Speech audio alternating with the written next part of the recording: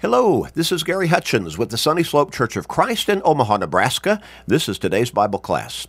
A short Bible study, usually only about 13 or so minutes long, each day though, 7 days a week, keeping us in God's Word and thereby helping us to stay strong in our faith and even grow stronger because faith comes by hearing the Word of God. Romans 10 and verse 17. It also helps keep us focused on a relationship with God and help us to have a more spiritual mindset to be able to deal with all that life throws at us every day. Now, we always encourage you to share these short studies with everybody you can in your life, with your family members, friends, work associates, neighbors, with literally everybody you can. You can do that through Facebook friends, text messages, and other technological means. But share with everybody every day. You may help somebody grow in their faith. You may help somebody come to salvation through Jesus Christ. You may help somebody get to heaven. What a great blessing that will be for them. But it will also be a great blessing for you. So make that commitment and start sharing today and every day with everybody you can. We're going to bring our line of thought and study to a close today that we've been looking at over the last several days. We're talking about 8 wiles of the devil.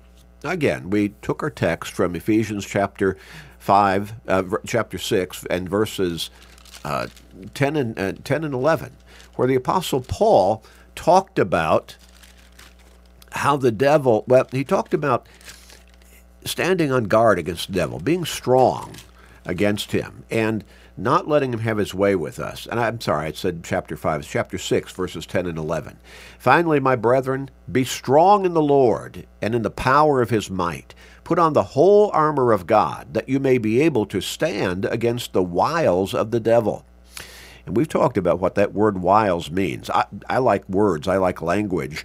And that word is, to me, intriguing and descriptive. It kind of gets my mind rolling. It means schemings. It means all of the different ways, all of the traps the devil might set to try to bring us into sin and pull us away from God. So all of the wiles of the devil. And then Paul goes on and he lays out the list of the pieces of that spiritual armor that God has prepared for us to strengthen us and protect us against the wiles of the devil. So he talked about putting on that whole armor, and we need to put it on every single day. Gird your waist with the truth of God's word. Put on the breastplate of righteousness.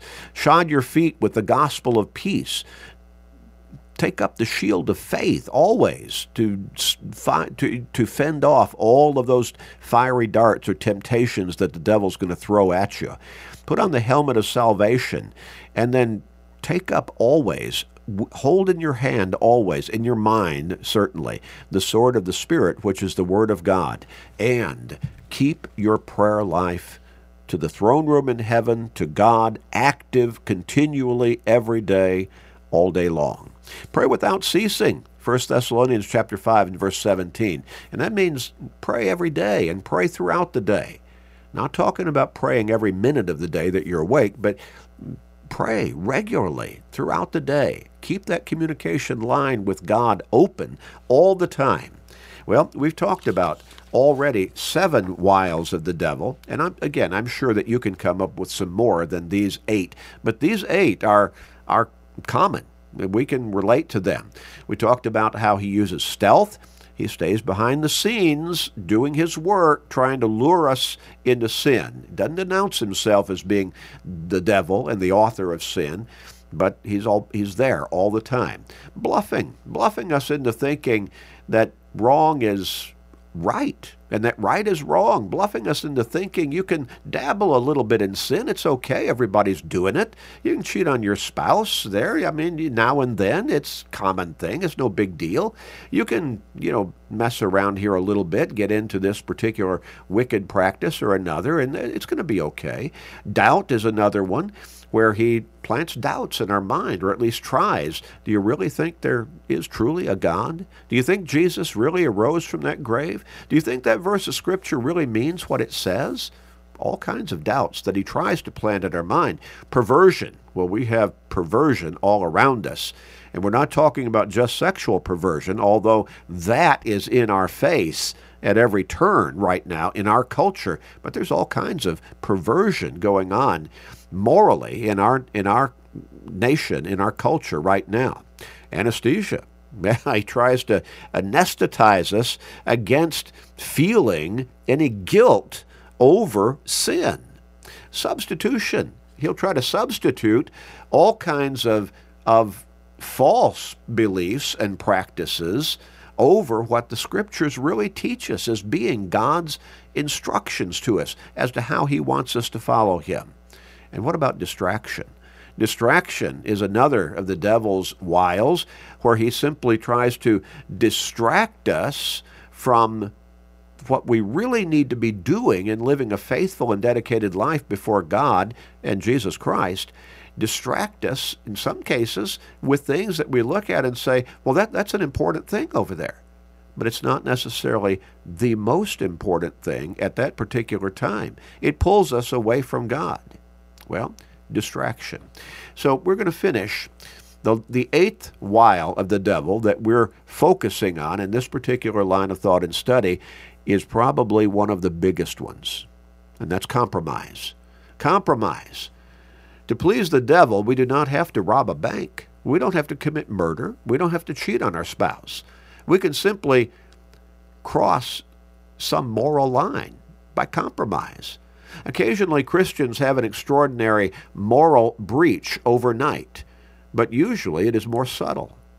It happens when one starts compromising on some small things. Yeah, I don't have to be at every church service. I can stay home. My only really full day off is Sunday, and so I don't have to really get up and be at Bible class on Sunday morning, or I don't have to be at every worship service on every Sunday. I deserve some rest. Well, we start compromising a little bit here and there. It happens when one starts compromising on small things, getting too close emotionally to someone other than their spouse. I've seen faithful, dedicated, strong in appearance Christians. They get into a illicit, immoral sexual relationship, and they walk away from the church. They've compromised. Now, that would be in a big way, but they probably started compromising in a smaller way, and ultimately it led them to that bigger compromise of sexual immorality. Well, getting too close emotionally to someone other than your spouse. You say, well, there's this worker at work. It's either a man or a woman, depending on what you are, and they really are bothered about something. I need to talk to them. I need to be there for them. And so then you start maybe going to lunch with them, maybe standing or sitting across the table and taking their hand in your hand. And you see, that's not safe ground. Compromising. Well, I can be close. Maybe I can even give them a kiss of reassurance. No, you're already crossing the line. Shading the truth to impress others. A small bet on a big game. Taking unwarranted tax deductions. You see, if we resist compromise when we're first tempted to compromise, well, then it's easier to resist the next time. We've actually strengthened ourselves against that wile of the devil, which is compromise. Compromise a little bit. If you compromise a little bit, then you start compromising more and more into bigger and bigger things. If we give in once, then it's easier the next time to give in again, and then over and over and over again. Jesus said, therefore, if you have not been faithful in the unrighteous mammon, who will commit to your trust the true riches? And if you have not been faithful in what is another man's, who will give you what is your own? Luke chapter 16, verses 11 and 12. Temptation itself is not a sin. I've said many times, by comparison, you can't keep a bird from flying over your head, but you can certainly keep him from building a nest in your hair. So temptation in itself is not a sin, but giving in to the temptation is where the sin takes place. At the same time, no Christian can pray, truly, lead me not into temptation, when in their mind they have it open to compromise, to compromise them to the point where they deliberately put themselves into a position where they know they're going to be tempted. And they already have pretty much an emotional tendency to give in to that temptation. Satan attacks the vulnerable. Hebrews chapter 12, verses 1 and 2 advises us, "Therefore we also, since we are surrounded by so great a cloud of witnesses, let us lay aside every weight and the sin which so easily ensnares us, and let us run with endurance the race that is set before us, looking unto Jesus," or always keeping our eyes on the Lord, the author and finisher of our faith. We need to keep our focus. We need to stay determined in our dedication to God and Christ. We need to not compromise. James wrote, "Each one is tempted when he is drawn away by his own desires and enticed." Each one of us has particular weaknesses to some temptation, or maybe 2 or 3 different temptations. Well, we need to stay away from those. An alcoholic who is trying to recover from alcoholism needs to never walk down the liquor aisle in a grocery store. Needs to never go into a bar just saying, I'm not going to drink, I'm just going to socialize with a friend. No, you need to stay away from that bar. Way away from that bar. We need to be careful. Each one is tempted when he is drawn away by his own desires and enticed. Then when desire has conceived, it gives birth to sin, and sin, when it is full grown, brings forth death. That is spiritual death. James chapter 1, verses 14 and 15. Obedience to some people may seem boring, but that's the work of the devil. Again, part of his temptation.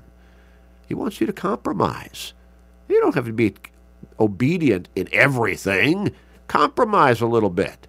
And what is real obedience? Do you have to go all the way there, or can you go part way? Compromise. That's what he's after, trying to get us to do. And then he's got us.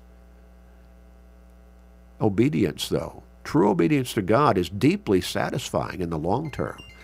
Do not play in Satan's playground. Don't give him any place in your life. Ephesians 4 and verse 27. James says, resist the devil, and he will flee from you. And James says, this is how you resist the devil. You draw near to God. You walk with God. Cleanse your hands. Purify your hearts. James chapter 4, verses 7 and 8. Don't even give thought to the compromise. The devil is skillful, and he will win you over any way he can. Maybe it's by stealth. Maybe it's by bluffing. Maybe it's by planting doubts in your mind about whether God's word is really true or not, even whether there truly is a God. Maybe it's through making perversion of one kind or another look tantalizing to you.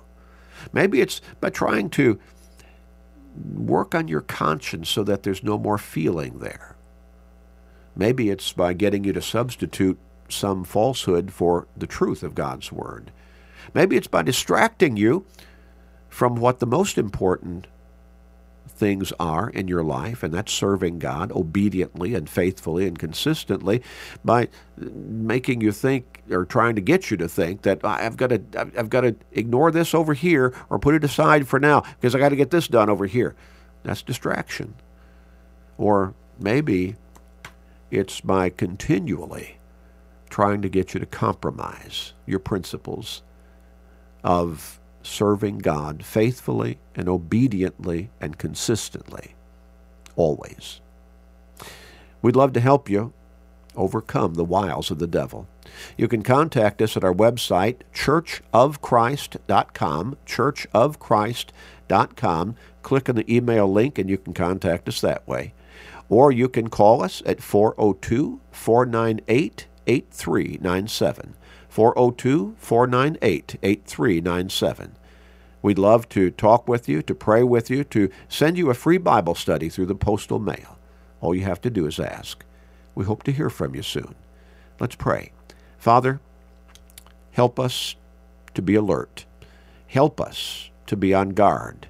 Help us to recognize all of the wiles of the devil and to wear that spiritual armor to protect us and keep us safe effectively against whatever he tries to use against us to pull us into sin and away from you. Guide us to always live to your glory. Help us to always be diligent students of your word, Father. Please forgive us, we pray, gracious Father. In Jesus' name, amen.